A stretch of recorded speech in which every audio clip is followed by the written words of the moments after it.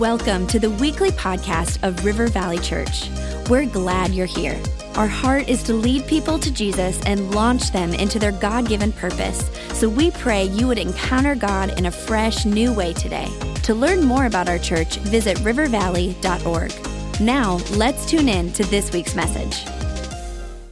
You can open your Bibles to the book of Philippians, chapter 4. The book of Philippians. We're in this series called Philippians for You. And you might think that's a generic title that's not too crafty, but I love it because we believe the Bible, even though it was written thousands of years ago, that it's relevant to our lives today. And so we're talking about Philippians for You. We know that this was a letter written by Paul to the church that he planted in a city called Philippi. And he was writing while he was in prison. We understand some themes in this book. It's just 4 chapters. And today we're talking about the last chapter in this book. But there's some themes in this book that we understand. That the first theme is the word joy. The word joy shows up in this letter 18 different times. And he's saying you can have joy as a Christ follower in every circumstance, no matter what you go through. This is a distinction of those that are Jesus Christ followers of the way, that they are full of joy, even in the middle of your worst nightmare. There's a second theme, and really, I love this. This word is written 10 times in this letter, and it's the theme of the mind. The theme of the mind, where we give our attention, where we give our thoughts. And it's important because it's really the key in how we can have joy in every circumstance. And so we're going to Philippians chapter 4. Let's start in verse 1. We'll read it together all the way through verse 9. Today we're going to focus on verses 8 and verse 9. But let's start at verse 1. It says, "Therefore, my brothers, whom I love and long for, my joy and my crown." Paul's talking to them because he had reached them. He had helped introduce them to Jesus Christ as their Savior. And there's nothing more joyful than when you get to lead somebody to the Lord. And he's saying, "You are my joy and crown. Stand firm." They were a persecuted church. If you remember, Paul was in Philippi while he was preaching the name of Jesus. He healed a girl of demonic possession, and he was thrown in jail. The same reason they crucified Jesus, they're now throwing these Christ followers in prison. And so this is a persecuted church. He says, "Stand firm in the Lord, my beloved." He says, "I entreat Euodia and I entreat Syntyche to agree in the Lord." So he points out some ladies that are apparently in an argument, and there's nothing worse than getting called out that ends up being in the Word of God and an eternal document. Now their fight is going to be known forever. But he's saying, Let's get them to agree. Verse 3 says, "Yes, I ask also, true companion, help these women who have labored side by side with me in the gospel. I've been with them. We've labored together for the gospel of Jesus, together with Clement and the rest of my fellow workers whose names are written in the book of life." And here's what Pastor Rob taught 2 weeks ago. "Rejoice in the Lord always. And again, I say rejoice. Let your reasonableness be known to everyone.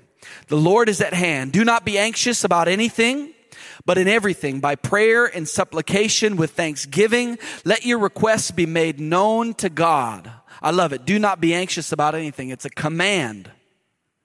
It says, "And the peace of God, which surpasses all understanding, will guard your hearts and your minds in Christ Jesus." Before we read 8 and 9, these statements, do not be anxious about anything, rejoice in the Lord always, beg some questions. The church would have been reading this saying, "Okay, Paul, we get it. You're pretty cool. You're real strong in your faith. We understand that you can be in prison and you can be singing worship at midnight. But not everybody's like you, Paul. Not everybody had the Damascus Road experience and got to see Jesus with his own eyes. And so how can I be joyful in every circumstance?" That's probably a question that rises up in the Philippian church, and also maybe for us today. If you're walking through something difficult, you have the question, we get it, Paul, but how can I have this? How can I have joy in every circumstance? Not just that, but how am I supposed to be reasonable with everyone? Because there's a lot of people I'd love to be unreasonable with, if we're being honest. Let's be honest. There are at times some people that we'd love to be unreasonable with, but he's saying, let your reasonableness be known with everybody. How can I live without anxiety? How can I walk through this life without anxiety? Paul, you're apparently a superhero. We don't get it. How do we do this? How can I give thanks to God when I'm in need of a miracle? And he gives us the keys here. And he's really re-saying what Jesus taught in Matthew chapter 6. But in verse 8, he says, finally, brothers, whatever is true, whatever is honorable, whatever is just, whatever is pure, whatever is lovely, whatever is commendable, if there is any excellence, if there's anything worthy of praise, here's the thing. Think about these things. What you've learned and received and heard and seen in me, practice these things, and the God of peace will be with you. Think about these things. Think about these things. Today, the title of my message, and really I think it's the heart of God and what he would say to us today, and what I believe he's saying to me is, may I have your attention, please? May I have your attention, please? Let's just pray one more time as we go into this word. Jesus, we thank you for your presence here today, and we give you our attention in these next few moments. Speak to our hearts. Open our eyes, Lord. Give us the strength to have joy and peace and to live without anxiety in every circumstance. We pray that you, the God of peace, would fill our hearts today, no matter what we're facing, no matter what situation or circumstance that's in the room. We pray that the God of peace would fill us up. In Jesus' name we pray. Everybody said, amen. Does anybody, you ever think about the good old days? You ever think about the good old days? Man, if we could just go back to the good old days. You heard that before? You're like, what are we talking about? Everybody's got different good old days. Do you remember when we didn't live in the age of distraction? Do you remember the days where you could just use your imagination? Anybody with me? Like, remember, I remember being a kid. I know you might be confused. Just for a second, just go with me. I remember being a kid, and I could just use my imagination for hours and hours and hours. I didn't need a bunch of content flooding my mind and flooding my life. I didn't need to be entertained. Somehow, I had it within me to entertain myself. You know, I'd go up to my parents and say, I'm bored. I'm bored. My parents would kick me out of the house, give me a stick, and I would go on this adventure for hours. They'll say, see you at dinner time. And anybody's parent, they had a great whistle, just listen for the whistle. That's when dinner is. That's when you got to come home.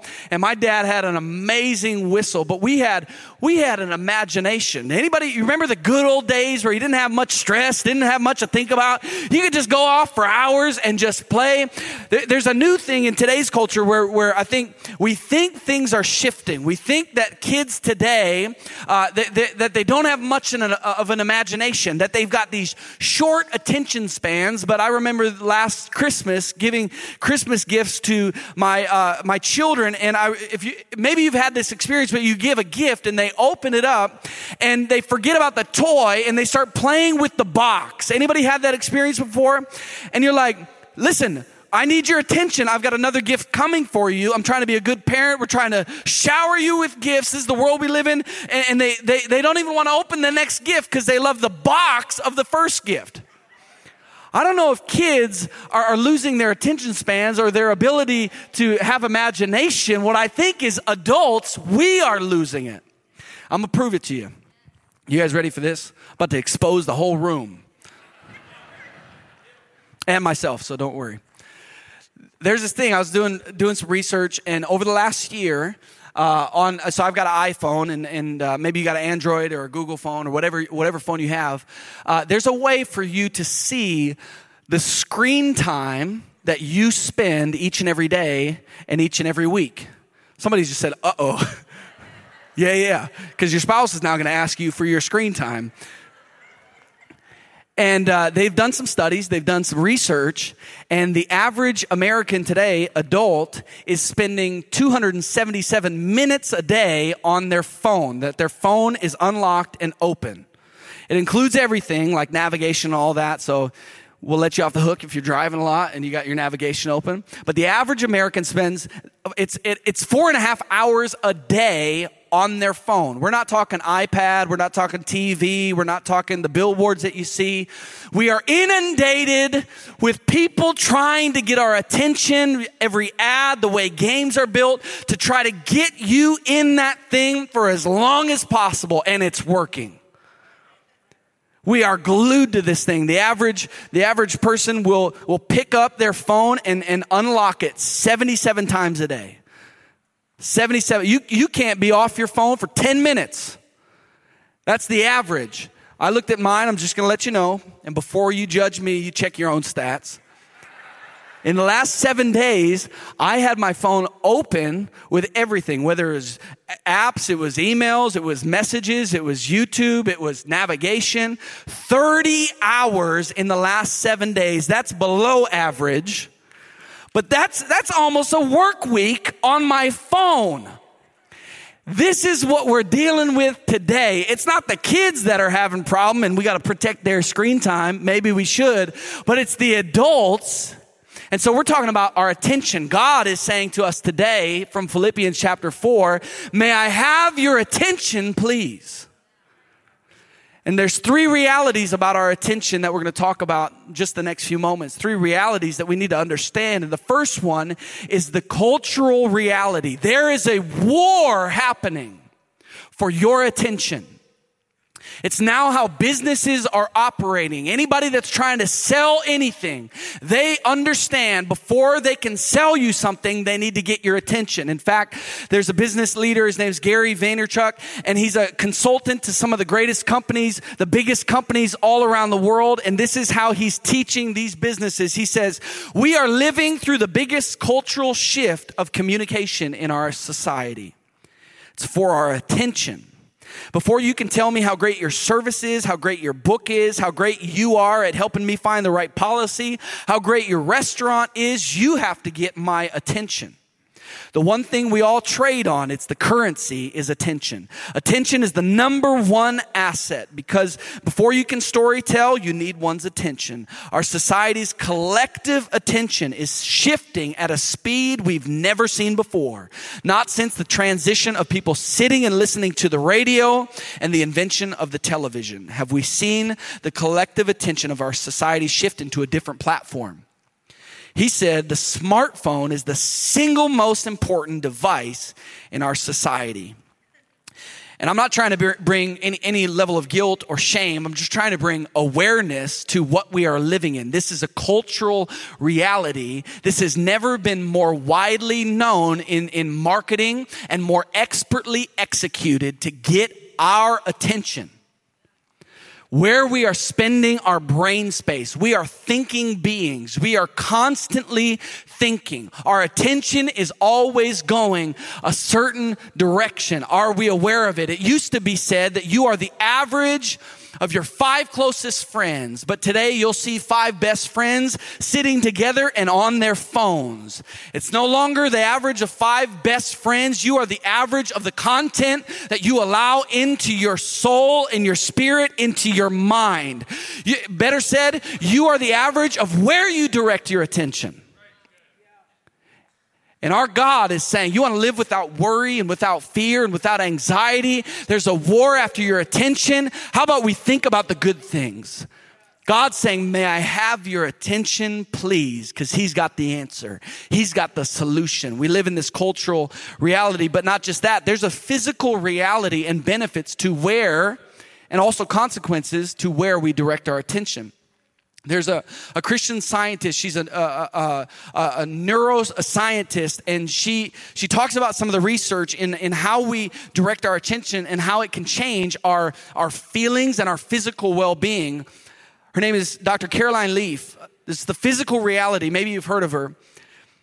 But she says breakthrough neuroscientific research is confirming daily what we've instinctively knew all along. We've kind of known it, but now science is proving it. What you are thinking every moment of every day becomes a physical reality in your brain and in your body, which affects your optimal mental and physical health. These thoughts collectively form your attitude. which is your state of mind. And it is your attitude and not your DNA that determines much of the quality of life. Paul's writing in prison, full of joy. Full of joy.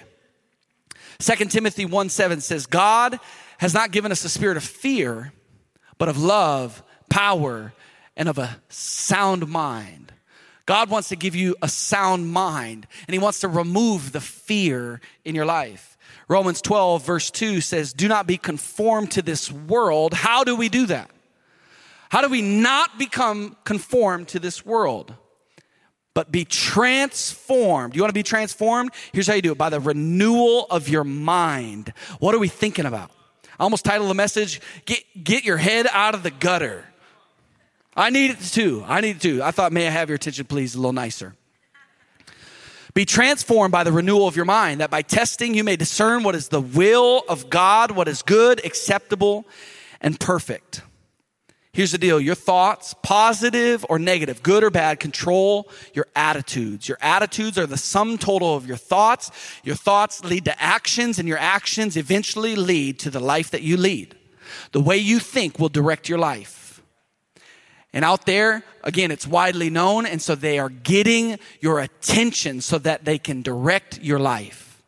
There's not just a cultural reality, not just a physical reality, but there is a spiritual reality in regards to your attention. A spiritual reality. Having the mind of Christ. We're called to have the mind of Christ. Not just a mind like Christ, but because he lives in us. The Spirit of Jesus lives inside of us. We can have the mind of Christ. Paul's saying, listen, it's not just for certain people. You give your life to Jesus and you now are given the ability to direct your attention, which will change your thoughts, your feelings, and will lead your life. He's saying, focus on the right things. There's a spiritual reality that there's an enemy out there trying to derail your life, trying to destroy your life. Jesus said, the thief comes to steal, kill, and destroy, but I've come that you may have life and life more abundantly. There's a spiritual reality in where we direct our thoughts and our attention. 1 Corinthians 2:16, another letter to the church in Corinth from Paul, he wrote, for who has understood the mind of the Lord is to instruct him. We can't instruct Christ, but here's what's cool is, but we have the mind of Christ. We have the mind of Christ. Side note here, when you give your life to Jesus, he doesn't start working on you to make you bad to a little bit better or good to maybe just a little bit of an upgrade. You are in the process by the Spirit of God being perfected. This is a journey of perfection. And we won't get there till we make it to heaven, but we're not just little incremental upgrades. We are going for perfection. So it matters in how we live. We need to look different. We need to think different. We need to speak different. It starts and stems from the way we direct our attention. C.S. Lewis said, if you want to be a follower of Jesus, perfection is where he's taking you. Oswald Chambers said this, the true expression of Christian character is not in good doing. It's not about the good doing, but in God likeness. If the Spirit of God has transformed you within, you will exhibit divine characteristics in your life. Not just good human characteristics. God's life in us expresses itself as God's life, not as human life trying to be godly. He transforms us by the renewing of our mind. Proverbs 23 verse 7. It's a lot of scripture, but I love it. We love the Bible. Amen. Verse 7 says, for as he thinks in his heart, so is he. As we think, it's who we become. As we think, it's who we become. As he thinks in his heart. In the Old Testament, the word heart was written 800 times. 200 of those actually meant your thoughts, how you think, your heart. Where is your heart, your passions? It has to do with your mind. Proverbs 4, 23, 25, and 27 says, so above all, this is pretty important when Solomon, the wisest man who ever lived, says, so above all, guard the affections of your heart, your mind, for they affect all that you are. Pay attention to the welfare of your innermost being, for from there flows the well springs of life. I wonder how good we're doing at protecting our innermost being. And it has to do with where we direct our attention and what we allow into our lives. Set your gaze on the path before you with fixed purpose, looking straight ahead, and ignore life's distractions. Don't allow yourself to be sidetracked for even a moment, to take the detour that leads to darkness. Let's keep our eyes fixed on Jesus. There's an old song, turn your eyes upon Jesus. The things of this world will grow strangely dim. And even in my own life and preparing for this weekend's message, I just been asking myself, have I allowed the distractions of life to grow brighter than the voice of God and the Word of God in my life? And let's refocus. Let's give God our attention and His Word our attention, everything that we have, because it matters. It's going to help you live distinctly different than anybody in this world that doesn't know Jesus. And they're going to know that you're living different. There's a different way. There's a different countenance that you have, a different attitude that you have, a different spirit, a different joy. They might know the struggle that you're walking through, but because of how you carry yourself, because of the power of the Holy Spirit living inside of you, they will know there's something different. And just like Jesus, He was different. The people didn't run away from Him. The people flocked towards Him. The people will notice how you're living and they will come towards you. They'll say, there's something different about you that you have that I don't. And it matters. It stems from how we think. Jim Collins, business leader, says, we live in a cacophonous age, swarming insects of noise and interruption buzzing about. Emails, texts, messages, cable news, advertisements, cell phones, meetings, wireless web connections, social media posts. We run the risk of waking up at the end of every year having accomplished little of significance. Each year slipping by in a flurry of activity pointing to nowhere. He's just talking to leaders. This has nothing to do with spiritual, but it actually translates. He says leaders can and indeed must be disciplined people who create a quiet space for disciplined thought. Create a quiet place for disciplined thought and summon the strength for disciplined action. Levi Lusko said, you can't have a quiet soul without quiet time. You want a quiet soul? You want that God, the God of peace in your life? You have to create time for disciplined thought. Paul said, look what you've learned and seen in me. Practice these things. You can practice thinking about good things. There's a spiritual reality. And so back to the list that Paul teaches us before we close. He says, think about these things. The things that are true, honorable, just, pure, lovely, commendable, excellent, worthy of praise. That word true, many things present themselves as true in this life, but they're actually deceptive, promising what they can never deliver.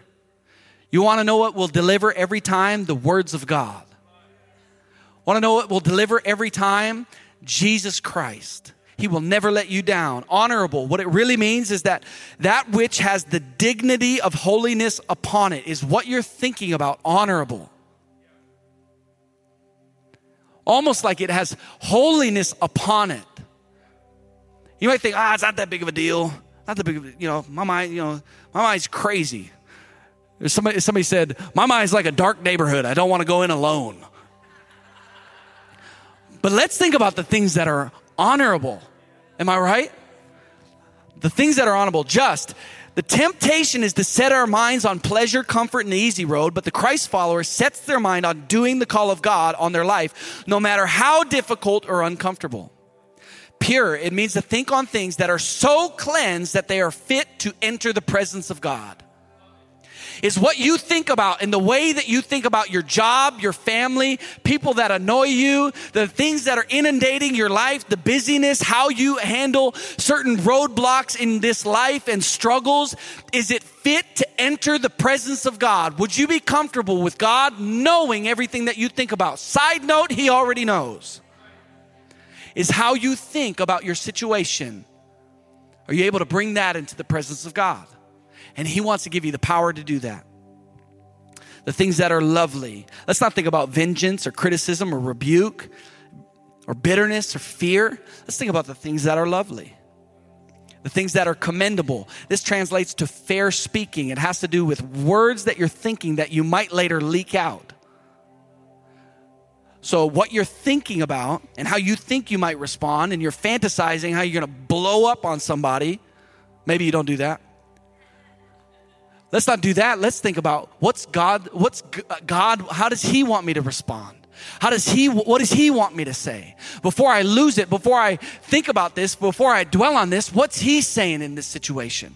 Commendable, fair speaking, and excellent could be described as an excellent tool. What if we thought about every situation, everything that's flowing through our mind, as if we are the tool that God wants to use? Are we thinking in a way that sets us up to be an excellent tool for God to use? And things that are worthy of praise.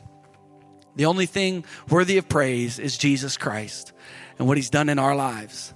I've been at this campus right here for the last 10 months, and I've seen God do the miraculous. In the last 10 months, I've seen God answer prayer. I've seen God heal. I've seen God do what seems to be the impossible. I'd love for us to just stand as we get ready to close this service. I've seen God heal anxiety. I've seen God heal tumors gone miraculously before the surgery happened. I've seen God heal cancer. I've seen God bring prodigal children home. Children giving their lives to Jesus, rededicating their lives to the Lord after parents are praying. I've seen God restore marriages just in the last 10 months. And so what are we going to think about? Are we going to think about the roadblocks? Are we going to think about the challenge? Or are we going to think about what we sang today? If he did it before, he can do it again. Does anybody believe that the God we read about in the Bible, that if he did it before, he can do it again? What are we thinking about? God is saying to us today, may I have your attention, please? Let's just close our eyes.